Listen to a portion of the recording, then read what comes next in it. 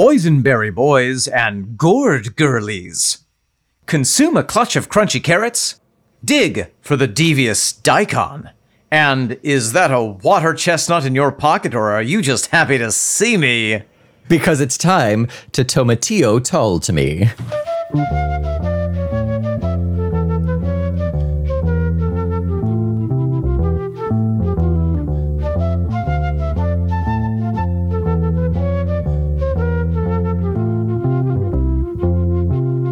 Welcome back. I am Omen Thomas Sade. And I am Nick McGill. Together we are the Momes Feckless. And this, my sweet seedlings, is Talk Told to Me. A micronutrient-rich garden party in the allotment of Prog Rock, in which Napa Cabbage Nick and Okra Omen, because I make your gumbo sticky, will tend to and taste the product of each and every track that rice bean rock band Jethro Tull has ever drilled into our fertile crescents.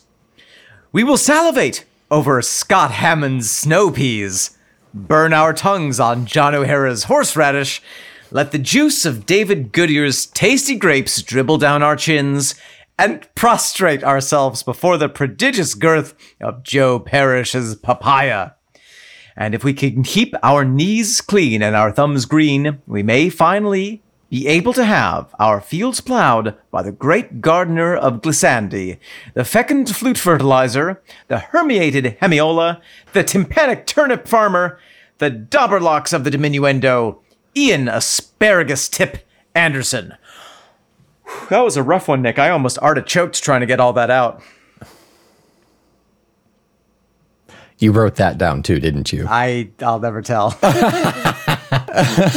What's a dauberlock? Is that what you said? A dauberlock is a sea green. It's an edible seaweed. I think we need more seaweed in our lives. I think we need more dauberlocks. Just in general. Beware the dauberlock, my son. For rich in nitrogen it is. I'm so excited to talk with you, Nick, my good friend. Yes. About the band Jethro Tull and the works thereof this week on another episode of our podcast. I as well am too. There is a agricultural theme to today's episode, and because of that, Surely. I shall sup upon the luscious golden barley. The Golden Barley of Athletic Brewing Company. Yeah, so good. Not a sponsor. Yet. Because we're advertising it for free. Right. Why would we sponsor you? In the last 3 years you've been talking about it for free? Nick, speaking of for free, what are we talking about? What is the song to which we are listening this very day? This very day, we will listen to and then talk about Cornucopia, track number 9 off of the 2023 release, Rockeflute. After this episode, we are officially 3/4 of the way through this album. We have a month left of this album. 9, of course, being a sacred number to the Norse, and 9 being the number of this song to which we will listen. Nick, why don't we grow our corn ears so that we can take a listen to this song? Put our corn in our headphones. Every note a kernel.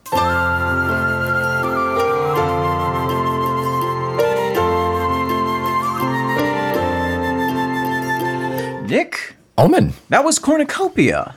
What a dreamlike 4 minutes that was. Yeah, oh my gosh. Thoughts, automatic, off the bat, feelings about this song? My first feelings of this song from listening to the album, like from the go, like start to finish, the very first time when we got it, was, oh, this is my favorite song. This will be my favorite song off of this album. Mm-hmm.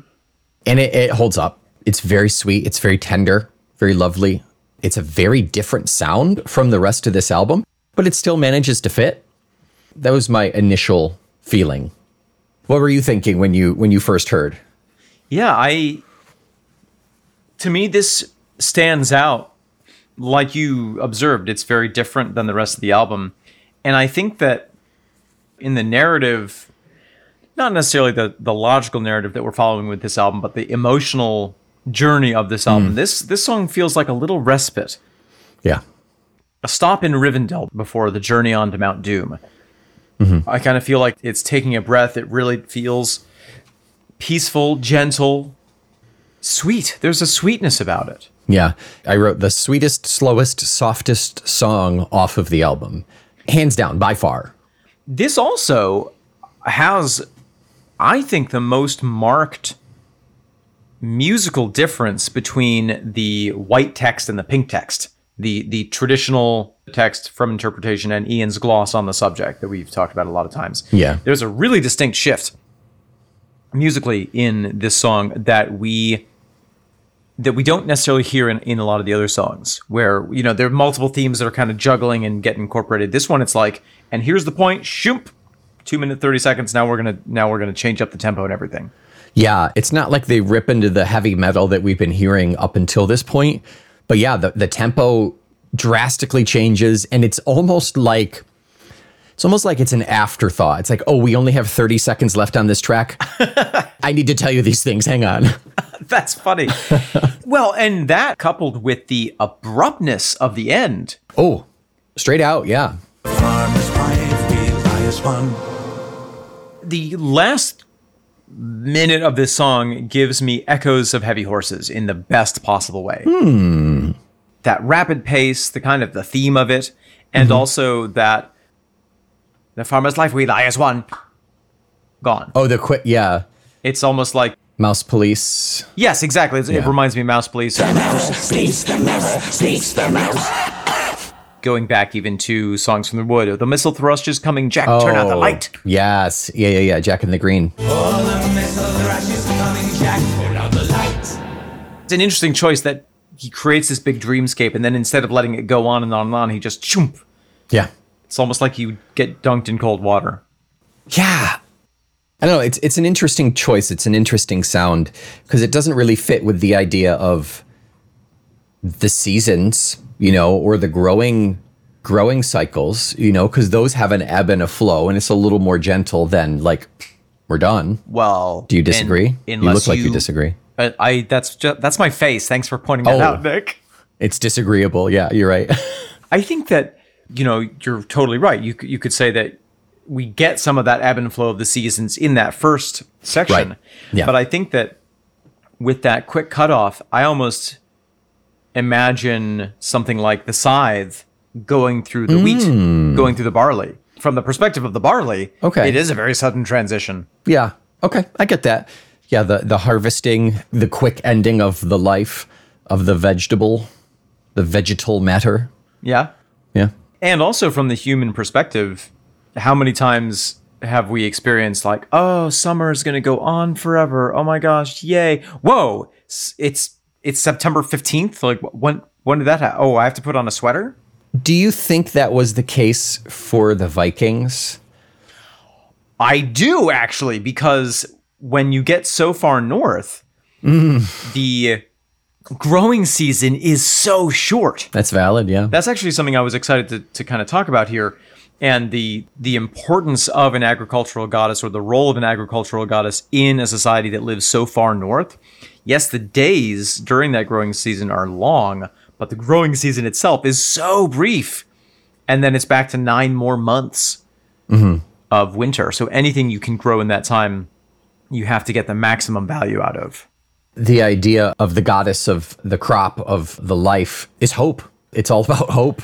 Very much. You know, there's a line, we'll talk obviously more about the text of the song later, but the line, I make for them a bounty to reward the pains of honest men, ask only for their loyal faith in planting seeds to sprout again. I make for them a bounty to reward the pains of honest men, ask only for their loyal faith in planting seeds to sprout again. Okay, there's the religious goddess component to that, but there's also the reality of farming at that time in history, which is that if you had a great harvest, okay, fantastic. If you had a bad harvest, it was made worse by the fact that you have to put aside a certain poundage of that seed for next year.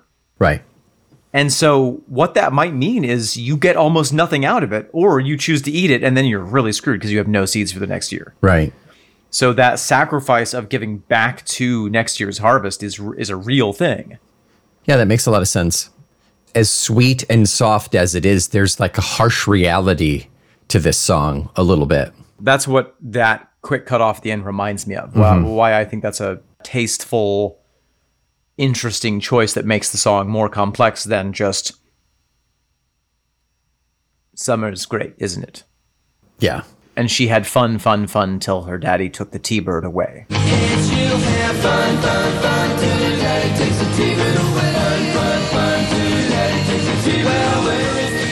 I was going to say Beastie Boys. Beach Boys? I think it's the Beach Boys, yeah. Not the Beastie Boys. I would love to hear their version of that song, though. I heard that the Beastie Boys and Ian Anderson were doing a collaboration. Yeah. A collab. So is it Ian Anderson featuring the Beastie Boys or the Beastie Boys featuring Ian Anderson? Yeah, that's going to be the mystery of it. Or are they a supergroup? Yeah. They're called Eggnog. I was going to say Beastie Boy, but I like Eggnog. Or Boy Beastie. We're getting a little too close about the complaint that we're going to read about shortly, Roman. So, wait, the censors have notified me. We're getting too close to making certain people uncomfortable. I want to go back to the music here. Yes, please. Yeah. The very beginning, we are greeted with the sounds of gorgeous piano, amazing key work from your friend and mine, John O'Hara, tickling the ivory. Not literally, because that would be murder of animals, but tickling the keys. Synthetic ivory. Yeah. We have the flute coming in. We have something that sounds very much like a harp. Something in there, yeah. And it's hard to know if that is a synthesizer on a harp setting, or if they brought in a harpist, or if it's a guitar being played in a very skillful way. There is acoustic in there, I think, at that point. I wonder if that's what you're hearing. I wonder if that's what I'm hearing. I wonder if we're hearing the same thing. I think we're hearing the same thing, and I think I interpreted it as a harp. A harp-like guitar. A harp-like guitar. A harpy guitar. I would follow that guitar into the sea and die for it.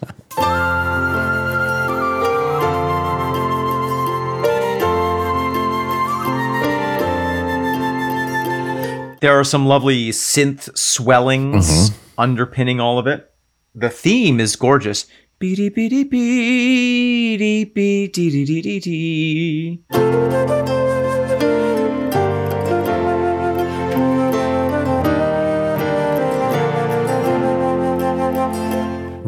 for Waiting, ladies and gentlemen. That is so reminiscent to me of Reasons for Waiting. Yes, thank you for clocking that, because I was like, this does remind me of something, but I couldn't put a name on it. It's just that first phrase, and it gets repeated a couple of times, but it is Reasons for Waiting. It is in there. It's spot on. Let's hear Cornucopia.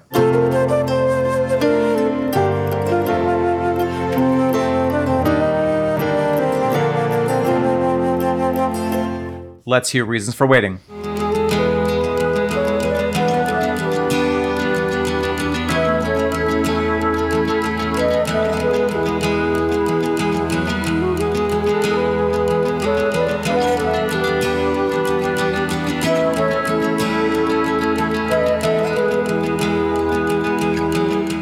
Okay.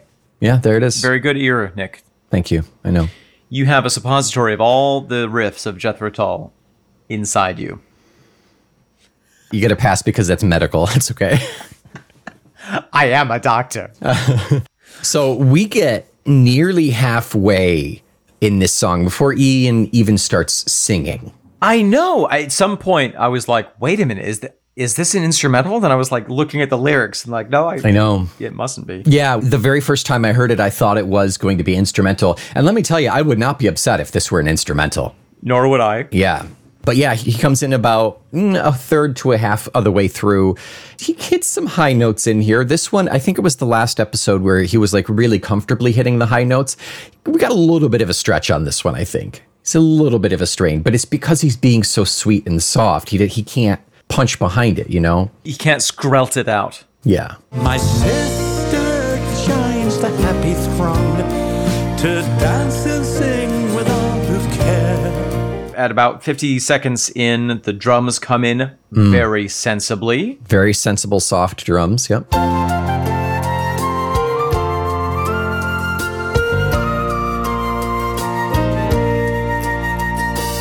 Scott Hammond is wearing a sensible pair of leather shoes and a waistcoat playing those drums. Yeah. The most notable part of the drums is hitting the stick on the rim of the snare, I think. Yeah. You hear that clock, but everything else is really soft and subtle.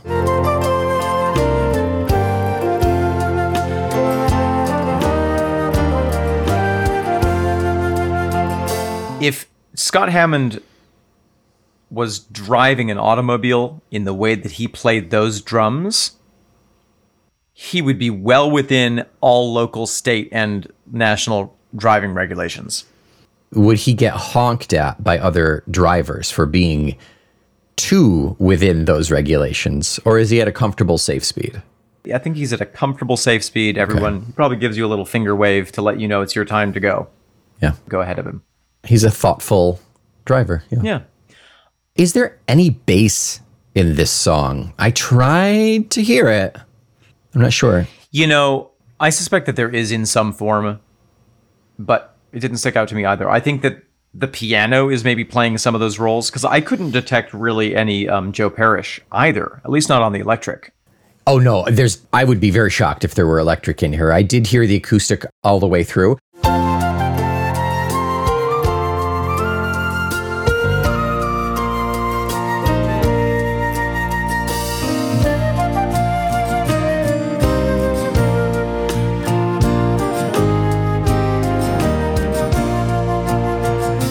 Maybe Joe's on acoustic? It could be. It's possible. He does play very well with Albion and some of the softer stuff, so I wouldn't be surprised.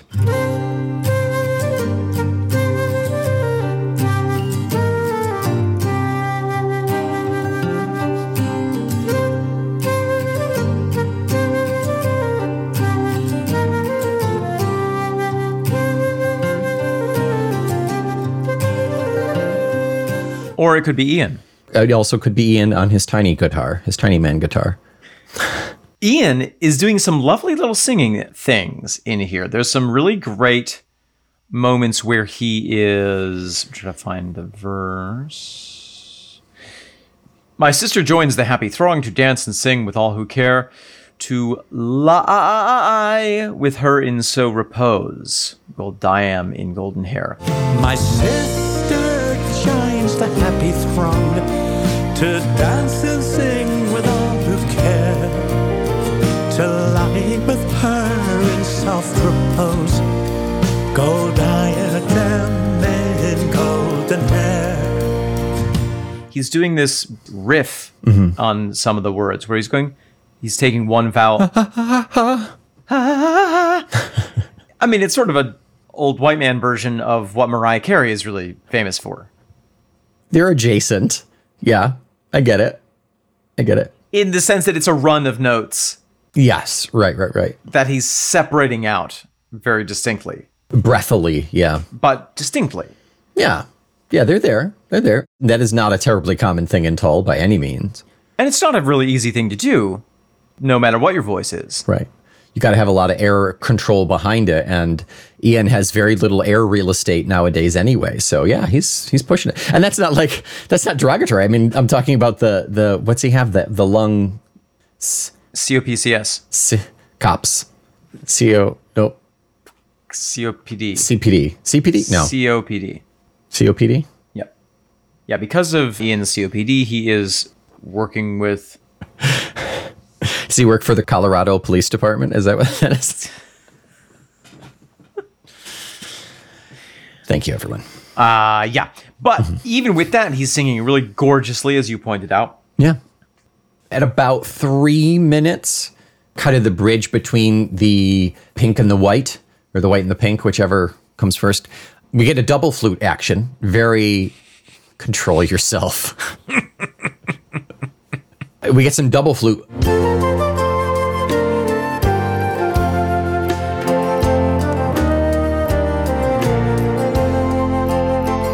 If you weren't listening for it, it could very easily have pass you by. It's very, very soft and subtle in there. It's one of those where I think they're playing practically the same thing. It's not like one's up and one's down and they're kind of intertwining. Yeah, right. It's not a harmony situation, yeah. It's just a duplicate of it. The last thing I would say is that also very subtle, if you're not listening for it, but those last two verses when Ian's kind of like rush singing, there's like an echo on his voice, like just the slightest reverb or something going on there. Yeah. Very, very sparse. Which wasn't really there before. No. They changed the settings when they make that switch. Yeah, it's great. Definitely, yeah. I'm really excited to talk with this song in particular about that switch of tone. I really love the lyrics of this song, and I'm excited to talk about it in the second half. Only last thing I'll say musically is that I tried to count the time signature, failed miserably. At some points, I had increments of 4. Why don't I take another quick listen to it? Yeah. See if I can suss it out. I very well could have been wrong. I can only count up to 4, so.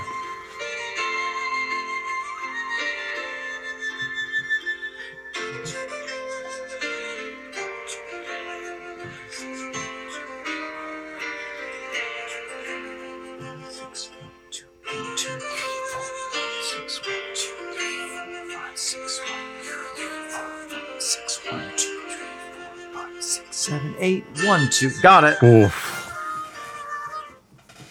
Bonkers. It's 6/8/88. 1, 2, 3, 4, 5, 6. 1, 2, 3, 4, 5, 6. 1, 2, 3, 4, 5, 6. 1, 2, 3, 4, 5, 6, 7, 8. 1, 2, 3, 4, 5, 6. I am 3, 4, 5, 6. very impressed that you can just pick that out. I couldn't at first. It took me But 2 you tries. did just now. You were just like, oh, yeah, that's what it is. Of course. I played in the wind ensemble in I know. Your wee days. Yeah. Yeah, still very impressive Well, thank you. for how little I can do. You have others' talents. Thanks, Dad. Nick, welcome to the halfway mark of the show. Here we are. We have some exciting things to talk about. That we do. Should we talk about correspondence first? Or, okay, you want to get the snark right away. Okay. Yeah. All right. Omen, you go first. Sir, sensors have reported another star in the sky. Dear God, is that only 2 stars? How come you know better than me that this is not love? This is not love. We have a review. This immediately, as soon as you sent it to me, became one of my favorite reviews, not just of this podcast, but one of my favorite reviews that I have ever gotten for anything that I've ever done. I'm sorry to everyone who has written in with like the amazing 5-star reviews that you've given us, but this takes the taco. I love it so much. I love it so, so much. And we're going to read it because that's what we do. Who wrote it? Let's put them on the pillory. Brooks. I feel like Brooks gave us a 5-star at one point and has since changed it. Well, who knows? Salty. From the United States of America, which is actually very interesting. Title, Ian is probably embarrassed by these two. First of all, thank you so much for your supposition that Ian knows who we are. That's, I mean, It's flattering. that's very flattering. Yeah. I will read it exactly as it is written. There is several constants that these two do in their podcasts. Most of it is asking for money.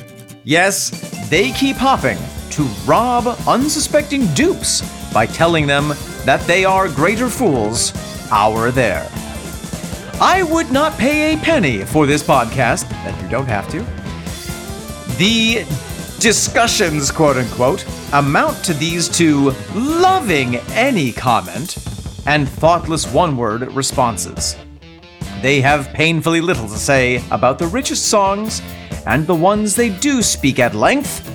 They do include some tall trivia, but they are more about gay sex jokes, which are really tiresome.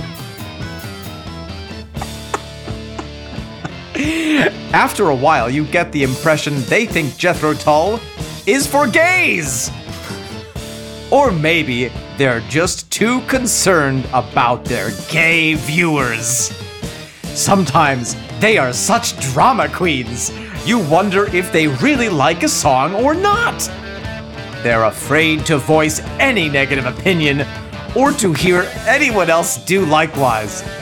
Podcasts like that are not really listening to, at least regularly. I think 2 out of 5 is fair.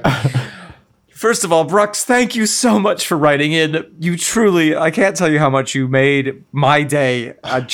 Truly, and I'm not being sarcastic. That really filled my day with delight. I love that you took the time to write us a review.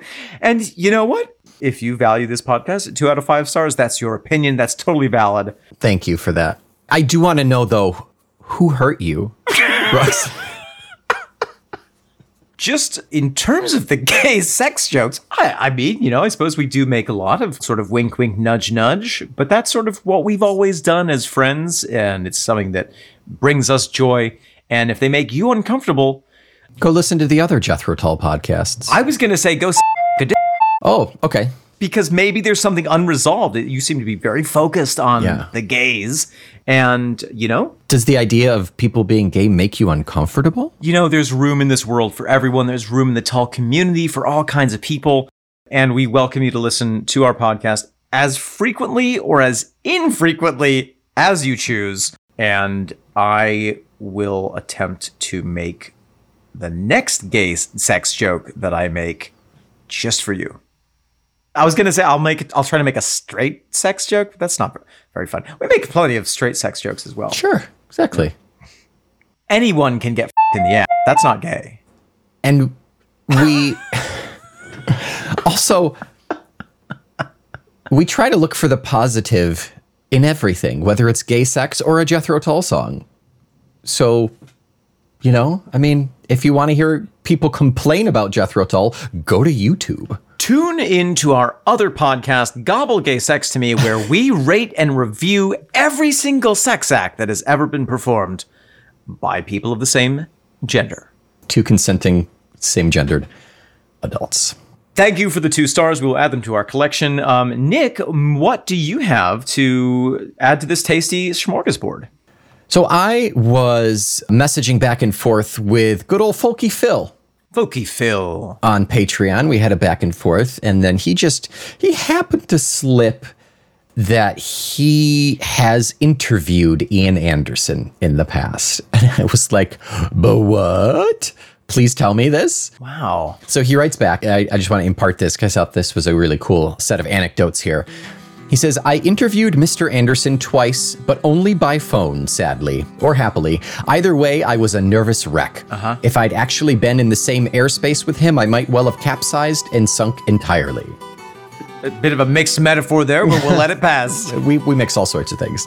My interviews were back in the dim and distant, ye gods, 25 to 30 years ago, when I was a young journalist with regional newspaper The Lancashire Evening Post on the live music beat, among many other things, covering gigs from across the northwest of England, including Manchester, Liverpool, and the Tull heartland of Blackpool. Wow. One of the interviews was just prior to Tull playing their first hometown gig in many years. I honestly can't remember too much about what Ian said, but do recall that he was not exactly kind about the pool. His memories of the days of his youth spent there not being very rosy. Wow. Incidentally, members of the press used to be issued with a Tull FAQ in an effort to avoid boring Ian with yet another asking of, where did the band's name come from, and why did you start playing the flute? We were cordially invited to simply reprint the pre-written answers. Not a bad idea. That forced reporters to come up with something more original to ask. I think I might have asked where he buys those amazing balloons for the end of every show and how long it takes him to blow them up. I reckon that must be the key to his amazing breath control. He has a diaphragm of vulcanized rubber. When the momes finally land a face-to-zoom to face with Mr. A, I recommend talking about anything but music to begin with. Talk about trains, talk about cats, talk about his collections of mechanical watches, fountain pens, and vintage cameras. Only then, when he's loosened up, trap him into a lengthy discussion of compound time signatures, open E-tunings, who would win in a fight between Thor and Jesus, and where the name of the band came from. Folky Phil, thank you so much Amazing. for regaling us with that anecdote and that advice. Very worthwhile. I would love to talk with him about Robert Burns.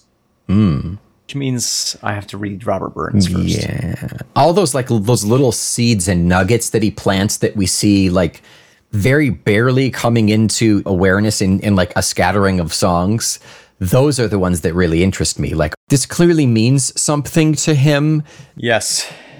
But it's so well known to him that he can just kind of casually throw in a reference and it doesn't matter who gets it. It's clearly an important reference to him. Well, and people always do that sort of thing with literature. You know, we noticed that reference to Tennyson, the something of burning daffodil, the something of dancing daffodils, the field of, that was a Tennyson reference. Yeah. And there's a long tradition of kind of hinting at literature, hinting at the works of other people in such a way that the people in the know will get them and other people won't. Yeah, right. Right, because it helps that usually those references come across as delightfully poetic too, you know? Absolutely. So it kind of all works out. Yeah, exactly. Folky Phil, that's so cool that you actually got to speak with the man, the founder of the feast, on the phone. We hope to do that someday as well. And with you there to help us, then we probably will. Boom. Remember when we were talking about the host of Golden Daffodils and I was like, it's piss coming out of the International Space Station. You were like, that's a valid interpretation, but maybe also not that. There's a lot of that in this podcast. Yeah, and it goes both ways. Yeah. Yeah, it does. It's like a double-headed Nick McGill. Here we are on the other side of the Horn of Plenty. We are ready to dive in. Full disclosure, normally I do a bit of research about the subject of the song, but this weekend I was very busy snuggling my cat, spending time with my wife, and watching Into the Spider-Verse in the cinema. And so, Nick, I would love to ask you, yes. Oh my God. So good. So incredible. The animation, every single frame, like, just gorgeous. Nick, whom is this song about? This is about, according to Ian and his blurb before the piece itself, is Freyr and Freya. Oh. Freyr is the brother of Freya, popular god of the land and harvests, stands for wealth and peace. And Freya is the daughter of Njord. Fertility, beauty, material possessions, party girl, promiscuous, seems identical with Frigg. So this is the first time, kind of, that we have we talked in The Feathered Consort about how Freya seems to have multiple personalities. Many different facets, more so than is usual for a god or goddess of that nature. Yeah. And we posited that she may have been an amalgam of a number of different local goddesses who, for convenience's sake and over the course of history, got amalgamized. Much in the same way that various gods of the Israelites got squished into Jehovah. It just makes it easier. You know, you only have to print one book instead of 30. It's like bundling your home and car insurance. There you go, yeah. You get a discount when you put more gods together. Your internet and your phone and your cable, all in one. Yeah. It's a discount. Order 2 for 50% off There you go. of 1. Buy 1, get 1 half off. So we did talk about Freya in Feathered Consort. Freyr is sometimes anglicized as just Frey, Frey. In the poetic and prose Eddas, he is one of the Vanir. His twin sister is Freya. The gods gave him Elfheimer, the realm of the elves, as a teething present, apparently. Whoa. Yep. He rides the shining dwarf-made boar Guldenbursty and possesses the ship Skjolblinjor, which always has a favorable breeze and can be folded together and carried in a pouch when it's not being used. Oh my God, I want that ship so bad. He's also known to have been associated with the horse cult. He also kept sacred horses in his sanctuary at Trondheim. I've been to Trondheim. Did you go to his horse cult sanctuary? Then why did you go? What's the point? One of my best friends lives near Trondheim. That's the big city near where he lives. But I forgot to ask him about the horse cult of Freyr. Let me just text him real quick. I could, actually. And I will. I should. Trondheim connection. That's very interesting. And real quick, Njord, Njord, sounds like a slur, or like a mild insult. You Njord, was the god of the sea and wind. He came from Vanaheim and was part of the Vanir clan. He was considered the patriarch of the Vanir clan and led them in a war against the Aesir. Very interesting. I'm really quite curious about how these clans of gods ended up coming into existence, relating to each other. I wonder if, again, there was a geographical divide between some of this culture over here, some of this culture over here, each having their own ways. And through the ages, maybe the story was interpreted as, oh yeah, well, they're from this clan of gods and they're from this clan of gods. Right. It kind of makes sense. Yeah, it's so interesting. It's the only, and granted, I'm not well versed, but it's the only pantheon I know that's like has these really distinct clans of these people of the same power level, for lack of a better term. I mean, the closest thing I can think of is the Titans and the Greek gods. But they're more different than the Aesir and the Vanir. Right, exactly. They're generational. They're completely different animals, as opposed to these guys these guys hate these guys, and they happen to be brothers. Yeah, it's very interesting. And yet they all kind of get along at times too. It's strange. So we have this twin set of gods. Yep. Who, in this particular song, we are looking at their role in supporting agriculture. The first two words of the song are the barley. What does the barley do? It grows and ripened, feeds the hungry souls who toil and sweat. The barley grows and ripened, feeds the hungry souls that toil and sweat. Now, barley is interesting. Of the podcasts that I listen to, one of them is called Boring Books for Bedtime. And I love it so much, but it is not as advertised because the books are actually very interesting. And one of the books that I listened to, the book is called On Bread, or The History of Bread, written in the late 1800s, and it was, as it sounds, a history of bread. It does exactly what it says on the tin. And as it was kind of detailing bread making and crop growing across Europe, and it was saying how, whereas in Southern Europe, you're able to grow wheat, as you go further and further north, as you go up to Norway, wheat doesn't really grow. The only things that you can grow are rye and barley, and that makes for a very dense, thick bread. Yeah, Latvian bread. Ray remembers Latvian bread.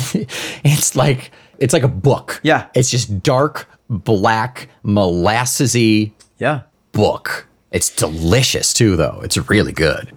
I had some Norwegian bread when I was there, and it's very much like that. You sort of slice it very thin, and you have it like a cracker almost, and it's very, very, very dense. Generally, you put something on it as well. Yes. Something fatty up in those areas, a cream cheese. There's a distinct Norwegian caramelized cheese. Ooh. Where you caramelize the milk before you make it into cheese, and so it's very, very dense, very rich, a little bit sweet. That sounds amazing. It actually, a truckload of it caught fire in a tunnel and burned for like 2 weeks in a row. Is that true? Yeah. Oh, yeah. It was a couple years ago. The fondue was killer, though. Everybody just brought their bread and their Scoop. fruit. Yeah. Enjoy your fondue. So the barley grows and ripened, feeds the hungry souls who toil and sweat. Well, it's a pretty straightforward description of agriculture. So barley and rye are just hardier. Is that really ultimately what it is? They can handle the climate and the soil.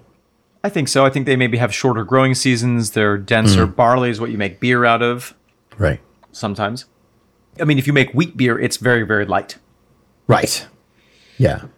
They gather to give thanks and praise, for wealth and peace repay the debt. They gather to give thanks and praise, for wealth and peace repay the debt.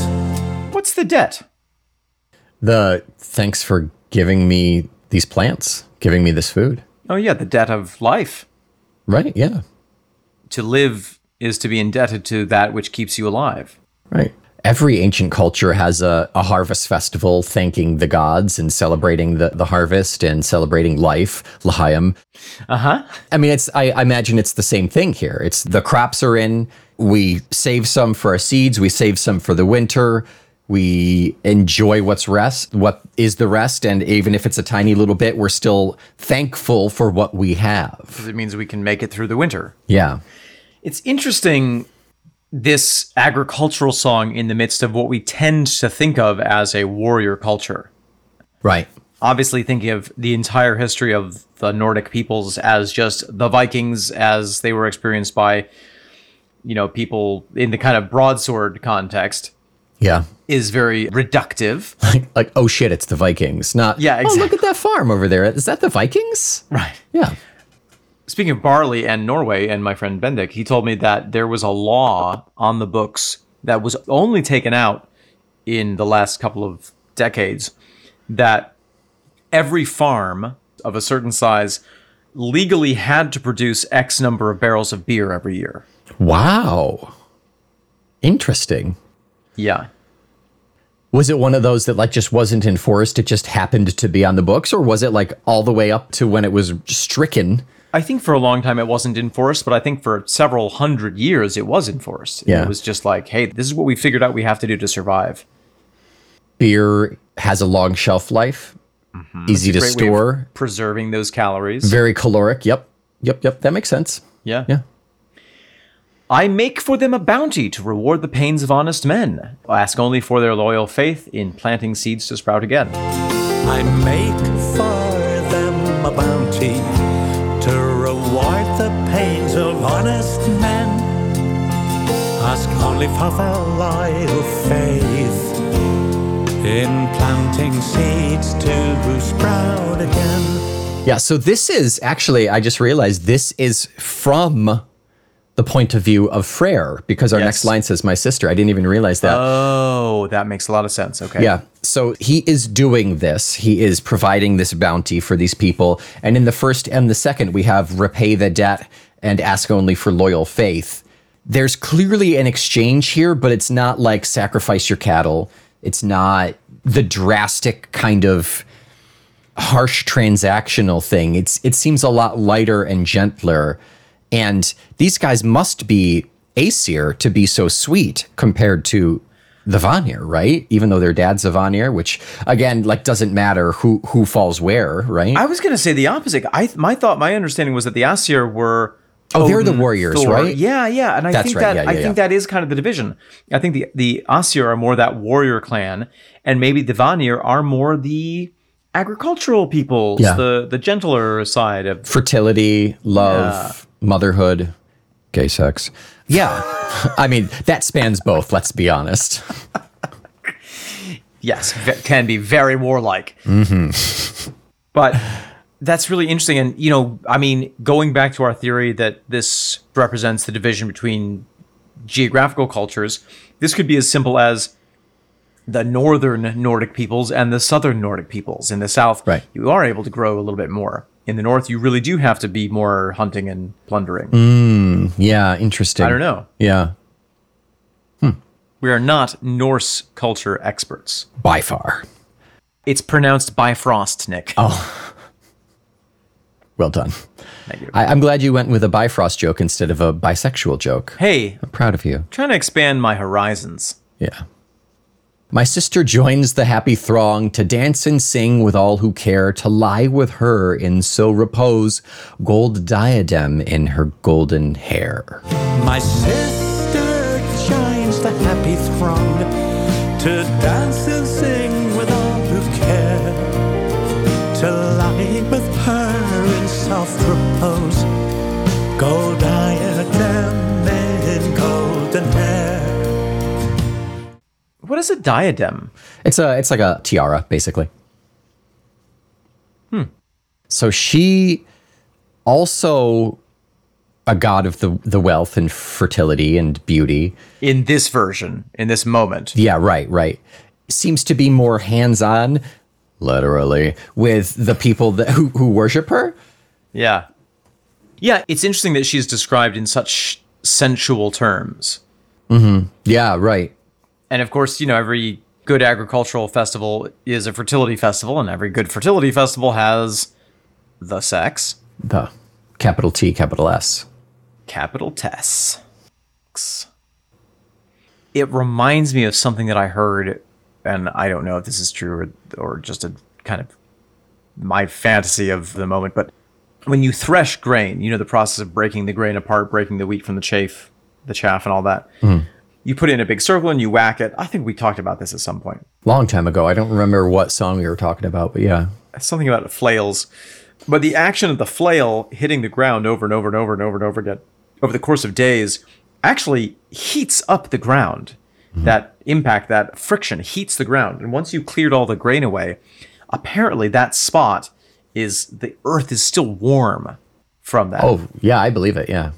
And one thing I heard is that beaten circle is where theater started. That's where Thespis first stepped in and said, as part of this agricultural festival, I'm going to tell you this hilarious story. People were like, we should do that more often. It's because he was cold and he didn't want to share the circle, so he pulled some bullshit out of his ass. It's like, oh yeah, I'm going to tell you guys a story. He had chilly footsies. Everyone else is shivering and he's like really sitting comfortable. But I've heard that there's some connection between like literally warming up the earth like that, and there's like a symbolic or literal connection to sexuality and, and fertility in that moment. Right. Yeah, there's warmth and fertility and fecundity. Absolutely. Yeah. Yeah, you can't grow crops in a cold soil. The last line of that, gold diadem and golden hair, to me feels allegorical. Yes. Is the gold diadem the barley in the chaff? I think it could be. A couple of weeks ago, I was researching grazing, the terminology of different grain structures. And they have all kinds of fancy names based on the shape. Sometimes the grain kernels, the corn of the wheat or of the barley, is triangular. It grows triangularly around the stalk. Sometimes it grows in a diamond pattern. So maybe I think that's a very, very good take on it. This idea of this jewel is lying in the hair of this goddess. You can't eat a diamond. God knows I've tried. It hasn't come out yet. You can smash up a diamond and put it in water with some yeast, and Zales will be furious at you. I mean, if you buy it from them, they don't care what you do with it. Oh, that's the step I skipped. Yeah, you stole it.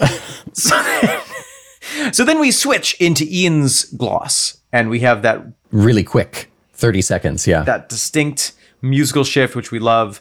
Kind of takes us back to Heavy Horses. Summer sounds of combine wheezing on the top fields by the lane, which winds down rutted tracks to sleepy barns, the drier for the grain. Summer sounds of combine wheezing on the top fields by the lane, which winds down rutted tracks to sleepy barns, the drier for the grain. I love how the ends of the phrases happen in the middle of the lines. I find that so freaking cool and so beautiful in terms of just poetry. I love it. Yeah, it's a perfect example of his manipulation of the scansion to audibly process it without seeing it. It's like, okay, here we go. But seeing it, you're seeing exactly what he's doing. And it's still wonky, but it's awesome. Shakespeare does the same thing, especially the later into the plays that you get, plays that he wrote later in his life. In the first bunch of them, a lot of it is, I'm saying the phrase and now I'm done right here, and now I'm starting another thought and now it's done here. Yeah. Diddly diddly, and it corresponds with the iambic pentameter. Later on, he starts doing things where, he has a thought that goes a line and a half and then starts a new thought in the middle, and it just, it jazzifies it. Yeah. It jazzercises it. I don't have a jazzercise joke to follow up that. My Shakespeare glutes are on fire, and not just from the gay sex. So we're looking at basically Farm on the Freeway, almost. Kind of, I get the same feeling of that, that same era. I think Farm Off the Freeway. Farm Off the Freeway, yeah. This is a working farm. This is not him having sold his farm. Yeah. The combine is the thing that pulls up all of the fruiting body of the plant. Combine harvester, whereas you used to have to go out with a sickle and then do threshing. This does it all and the same. You get the grain all there. Yep. On the top fields by the lane, which winds down rutted tracks. So already there, we're conjuring this idea of maybe not traditional agriculture, going back all the way to the way that they did it thousands of years ago, but not super, super modernized. The fact that the Trax is rutted, makes it sound like it's a dirt path almost. And they've been doing it for generations. Oh, yeah. They bring it to the sleepy barns, the dryer for the grain. That's a lot like what you were saying. Like, it's a barn out in the country. It's not like this massive processing plant where they run it through silage and all of that. Like, it's just whack it in the barn and let it sit for the season. When I first read it, I thought the dryer, like an actual drying machine for the grain, which I do think those exist. But this sounds, the way that this is written, it makes it sound, we're putting it in the barns because it's drier there. It is more dry. Oh. Yeah. No, I get that. I think instead of it being a drying machine, the barn is the dryer. I agree. Yeah. It reminds me a little bit of John Barleycorn. Yeah, I can see that. A little bit. Kind of the process. We cut him down, we take him to the barn, we wrap him up, we let him dry out. Beat him. Then drink him. The combine, I think, did the beating. Yeah. Maybe there's some beating later.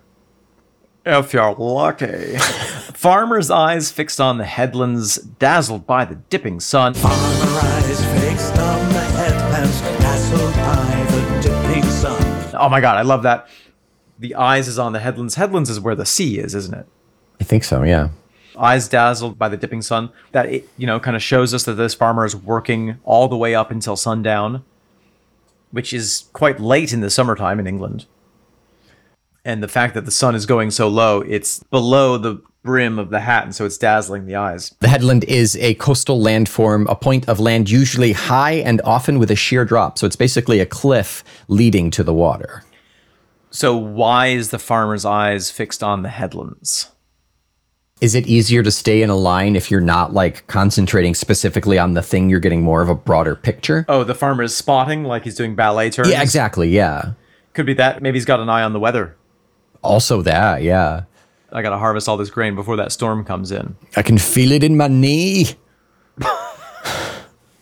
Farmer's eyes fixed on the headlands, dazzled by the dipping sun, which... Or he's watching the sun go down. He knows he has this much more time to continue harvesting today. Once it's dark, he can't harvest anymore. Yeah. Which, the sun, lights the corners of her eyes.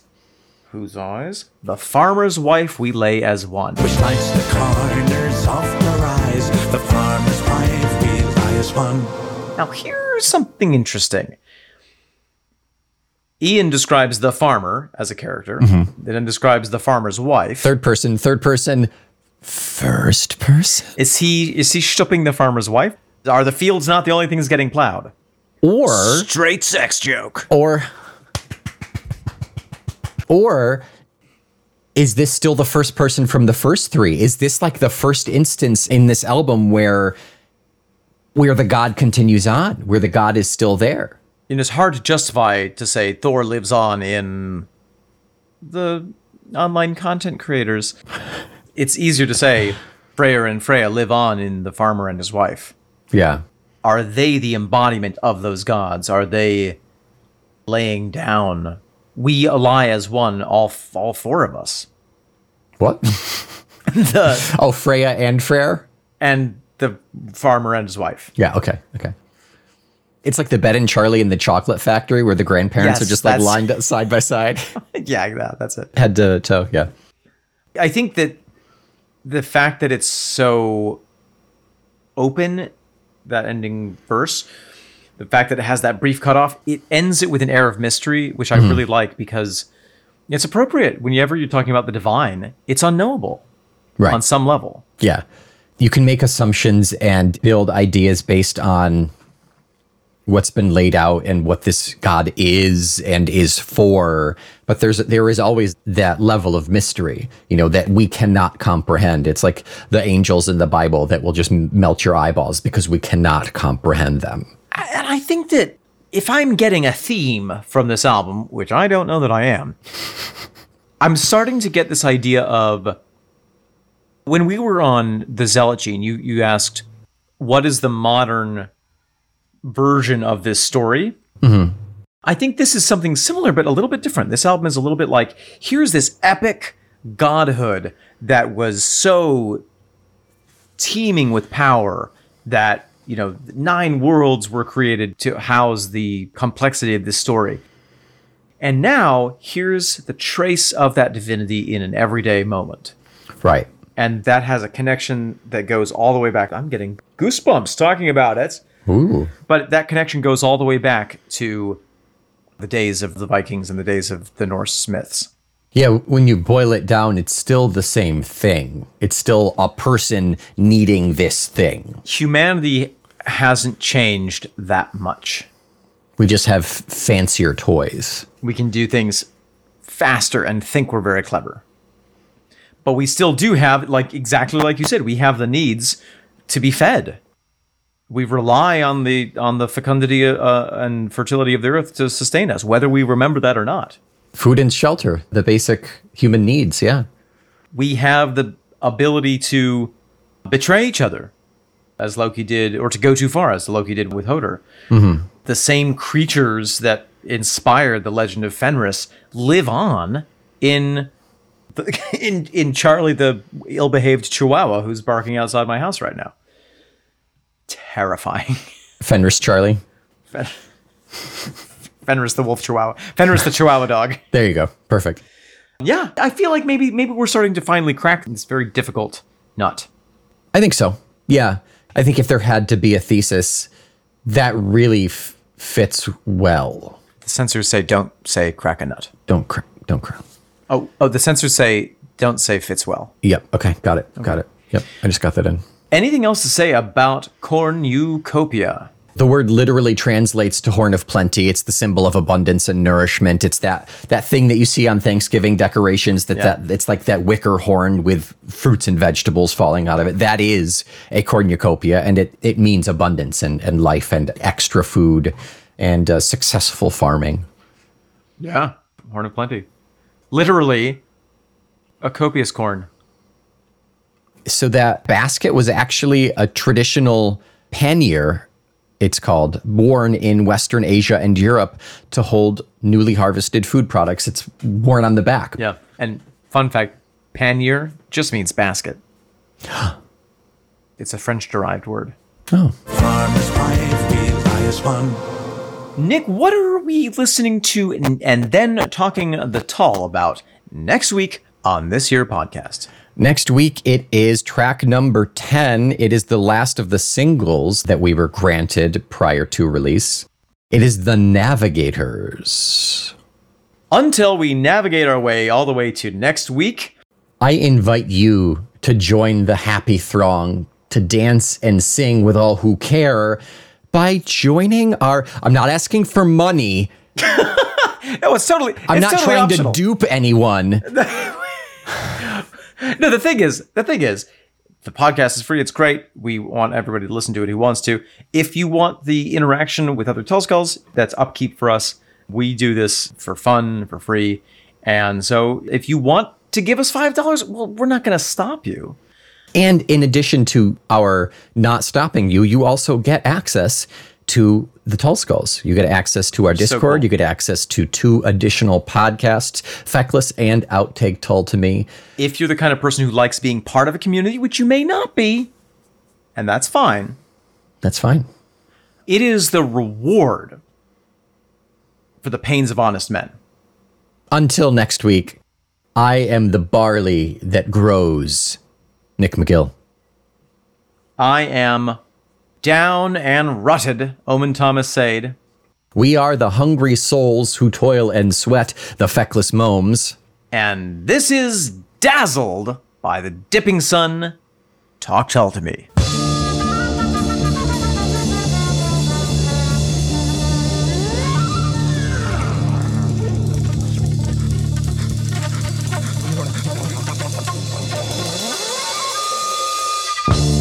Hey, Frey Frey! Hey, Frey, are you ready for this? Oh my gosh, let's open up the new season and see what awaits! Cool. crack that date book. Here we go. Oh my Okay. gosh, 2023 harvest. This is so exciting. Okay. Ooh, okay. We have a bitter melon fiesta on Thursday at 3 o'clock. I can take that. I don't mind. Yeah, I don't think that's a big enough crop for both of us. So I think Okay. if you take Yeah. that, I'll head over to the Thompsons farm. Yes. I think it's the last of their asparagus. So they're Oh. and I know they want to be at the farmers market on the weekend, so they really got to pull that in. So I'll take that. I got a note. I just have this on a sticky note. Make sure you polish their bell pepper. They didn't exactly plant it. Just a seed fell out from the cooking stuff, and it just landed on the ground, sprouted. It'll be a nice surprise for them. That's the best kind. Absolutely the best kind. Love so that, I love see that we might be double booked on Friday morning. Ooh, you're talking about the pearl onion and potato onion. Yeah, okay. You know what? I have an idea. What do you got? After I lubricate the leeks, I can swing by. I can shove the shallots over to Tuesday. Okay. Yeah, shallots can wait. If you manage the Manchurian wild rice, I can actually combine the pearl and the potato onions into one afternoon. It'll be a little bit tight, Yeah. but that's what the coffee bean is grown for. Speaking of coffee bean, Yeah. I think we kind of dropped the ball on that one. It's been kind of a small crop. Do you think we can coerce the coffee bean a little bit in Sumatra? Yeah. If we can maybe like pull some off hours and do that a little off the clock, I think we owe it to them.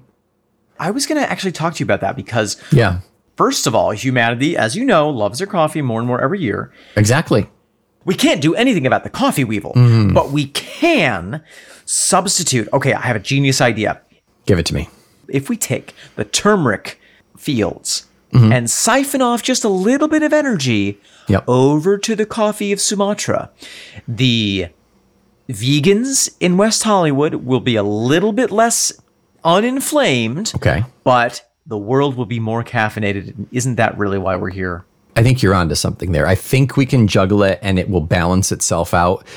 Now, because of that overconsumption of coffee, I think we can pull back on the tea.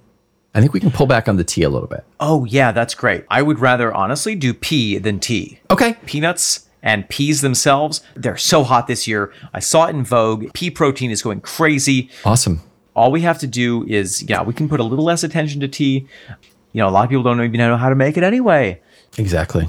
Oh, and there's one thing. Oh my gosh, I can't believe that we missed this. What? I thought we had everything worked out. It looks like there's one crop that I'm not sure how we're going to do this. I don't have anything on my planner. What is this? Is this new? Yeah, it's a new one. They keep adding new things. It's a pod crop. Okay. It was classed with the pea pods, but it's actually a podcast. Oh, yes. Yes. Okay. Yeah. So it's been eons since we've had something new to harvest. So I'm a little nervous. I'm not going to lie. Do we still have it? Do you remember when the fiddlehead fern first became a crop? The fiddlehead fern fiasco? The fiddlehead fen fiasco of the Fenris fens. I'm getting the same butterflies. Right. Yeah. I'm getting broccoli butterflies. But, we did nutmeg knock it out of the park. So we can do it, right? What if we say that the Tomato Talk Tall to Me is a parsley proud member of the Fennel Feckless Momes audio network?